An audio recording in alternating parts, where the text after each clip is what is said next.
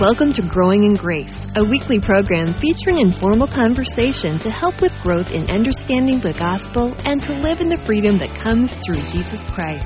And now, here's the hosts of Growing in Grace, Mike Kapler and Joel Berizicki. Hey there, I'm Mike along with Joel, as always. Welcome to Growing in Grace. Once again, just focusing in on the goodness of God and the gospel of Jesus Christ. It's an informal time. If you're a new listener, just kind of kick back. We'll be here for about 15 minutes. It's really just an informal discussion of the life-changing message of the unconditional love of God through the Lord Jesus Christ. Joel, we kind of left off in the middle of a subject that we called it, "What is the Gospel?" and the summary that we came to was in Romans 1:16 and 17. Paul said, "I'm not ashamed of the gospel of Jesus Christ, for it is the power of God to salvation for everyone who believes, for the Jew first and also for the Greek." And then the key verse really out of all this is Romans 1:17. It's a cornerstone verse when it comes to understanding what the gospel is. For in the gospel, the righteousness of God is revealed from faith to faith. The righteousness of God is revealed, and I mean, we talked about all of this last time, and so if you look at this verse about Paul declaring that the gospel is all about God's righteousness, and then you continue on with what he wrote. I mean, he spent a whole nother it looks like all the rest of chapter 1, all of chapter 2, and into chapter 3. And again, as we've mentioned many times, Paul didn't write in chapters, but this is the way it's broken down. But just to see how much he wrote, he spent a whole bunch of time telling us about what our own righteousness, really what our own unrighteousness was. I mean, people may think that they're righteous, but if you follow on after Romans 1:17, Paul spends a great deal of time talking about, well, like in Romans 1:18, the wrath of God. I mean, he goes from talking about the good news, the gospel, God's righteousness. He goes into this whole long speech about the wrath of God being revealed from heaven against all ungodliness and unrighteousness of men. Why in the world would he want to, after talking about the good news, the gospel, why would he go into this? I think, at least in my mind, he's making a point that we need to really contrast. We need to really understand exactly why it is that we needed this good news. Why exactly did we need it to be God's righteousness and not our own? Yeah, you've probably heard somebody say, "Gee, I've got good news and bad news," and they usually proceed with the good news first, and then they give you the bad. Paul kind of did it the other way around. "I've got some bad news for you." Well, he didn't really say that. But really what he's talking about is nobody's righteous. Nobody, no matter how well they've tried to keep the commandments and the law, we've all fallen short. In fact, in the book of Isaiah, God said that your righteousness is like filthy rags to me. They stink. No matter how good you think you've been, it's not good enough. And so Paul starts building the case for the fact that the entire world has been declared unrighteous, really, in the eyes of God. And for a second, Joel, we looked up the definition of righteousness in Strong's Concordance, and just the first two definitions, they say this. They say the state of him who is as he ought to be. Righteousness, the condition acceptable to God. And the next one is the doctrine concerning the way in which a man may attain a state approved by God. So to put it in my words, Joel, I view it as righteousness just meaning being right with God, being accepted by God. Yeah, righteousness has to, I mean, and we think about our own righteousness, and man has ever since the time of the garden, and all down throughout through the whole genealogy of mankind, the whole line of man, we've kind of defined righteousness by our own standards. And what you're saying here is that the standard of righteousness, the definition of righteousness, is being right with God. I mean, really, the only way to be right with God is to have His righteousness, because what the Bible says about our own righteousness there, as you brought up from Isaiah, is that our own righteousness is as filthy rags. There's nothing about our righteousness that God's pleased with. You remember that song about the Grinch? from Christmas time. I mean, arsenic sauce. I mean, toadstool sandwiches. And this is what we're giving to God as our own righteousness. And we expect Him to take a bite of that. It falls so short of His righteousness. And so Paul makes the point here. He goes from Romans 1:18 into way into chapter 3 of all the things that are really wrong with us, that are really wrong with mankind. We think that we're wise. We think that we're righteous. We think that we've got it all together. But Paul points out so many things that show that mankind, apart from Christ, of course, is totally without righteousness.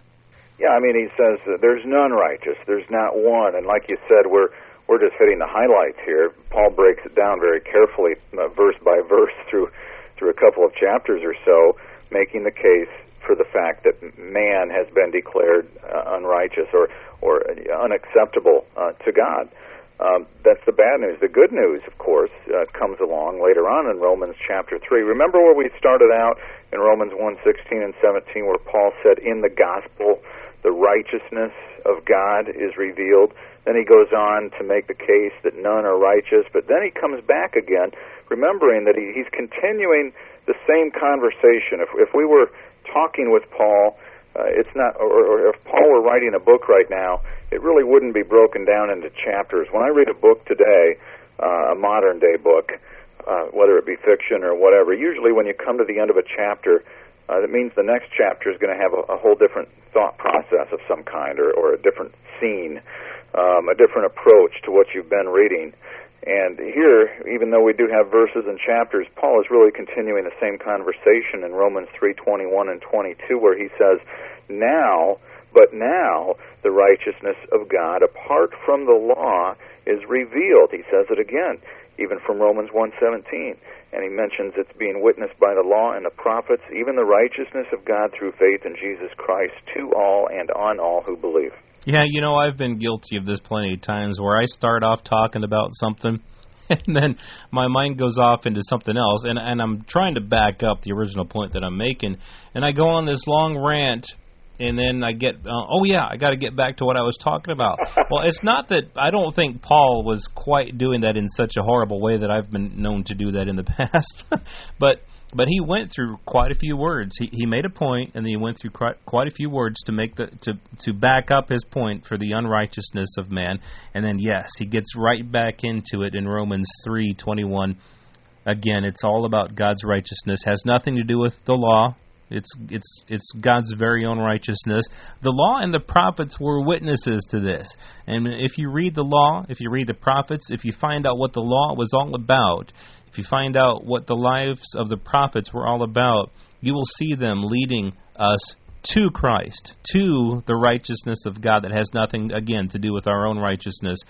In Romans 3:22, even the righteousness of God through faith in Jesus Christ. What the law and the prophets were doing were pointing us to Jesus Christ. The law and the prophets were put there God didn't think that man was going to keep the law. God didn't think that man was going to listen to the prophets and do all the things that the prophets said when they said, repent and turn from this. He knew that as long as mankind was trusting in their own righteousness, the works of the law, that they would fall so short in this whole process. The law and the prophets was to show mankind that there was nothing that they could do to keep themselves right with God. Again, that definition of righteousness, being right with God, maintaining right standing with God. He knew that there's no way that man could ever do that. The whole ordeal of the law and the prophets was pointing man towards the ultimate Savior, Jesus Christ. Yeah, and that's what the Old Testament does. I mean, the Old Testament points us to the cross. And when I found that out, Joel, I got a little more excited. I have to admit, I'm a New Testament guy. I wish I was stronger in the Old Testament. I know Steve McVeigh has some great teachings out there on, the gospel through the Old Testament, and grace through the Old Testament. But I'm not real strong with it. But I did get a little more excited about it once I found out there's some stuff in there that's really pointing us to the cross. And God actually communicates some righteousness messages in the Old Testament. But the point I'm trying to make is the Old Testament points us to the cross. In the New Testament, as we read Paul's writings and others, they're looking back at the cross. And that's what Paul's doing here in Romans. Yeah, everything in the Bible, it's either pointing forward to the cross or it's pointing backwards to the cross. And as we look at, like you're saying, the New Testament, all of Paul's writings, I like that Romans, whether it was his first letter or not, I like that Romans was placed as the first of the epistles, because it is such a great example of Paul showing exactly what the law and the prophets were and what that whole thing was about. Man's own righteousness, man's trying to keep the law. Paul goes, if you keep on reading in Romans, he goes through Adam, he goes through the fall of man, he goes through so many things, he goes through the purpose of the law and so many things, but what he's trying to do, he's making a case that we right now, as we are, after the cross of Jesus Christ, everything that has happened, it points back to the cross. And then he makes that point to everything that happened before the cross was looking ahead, looking forward to the cross. So, to try and summarize this just a little bit, Joel, righteousness is a gift.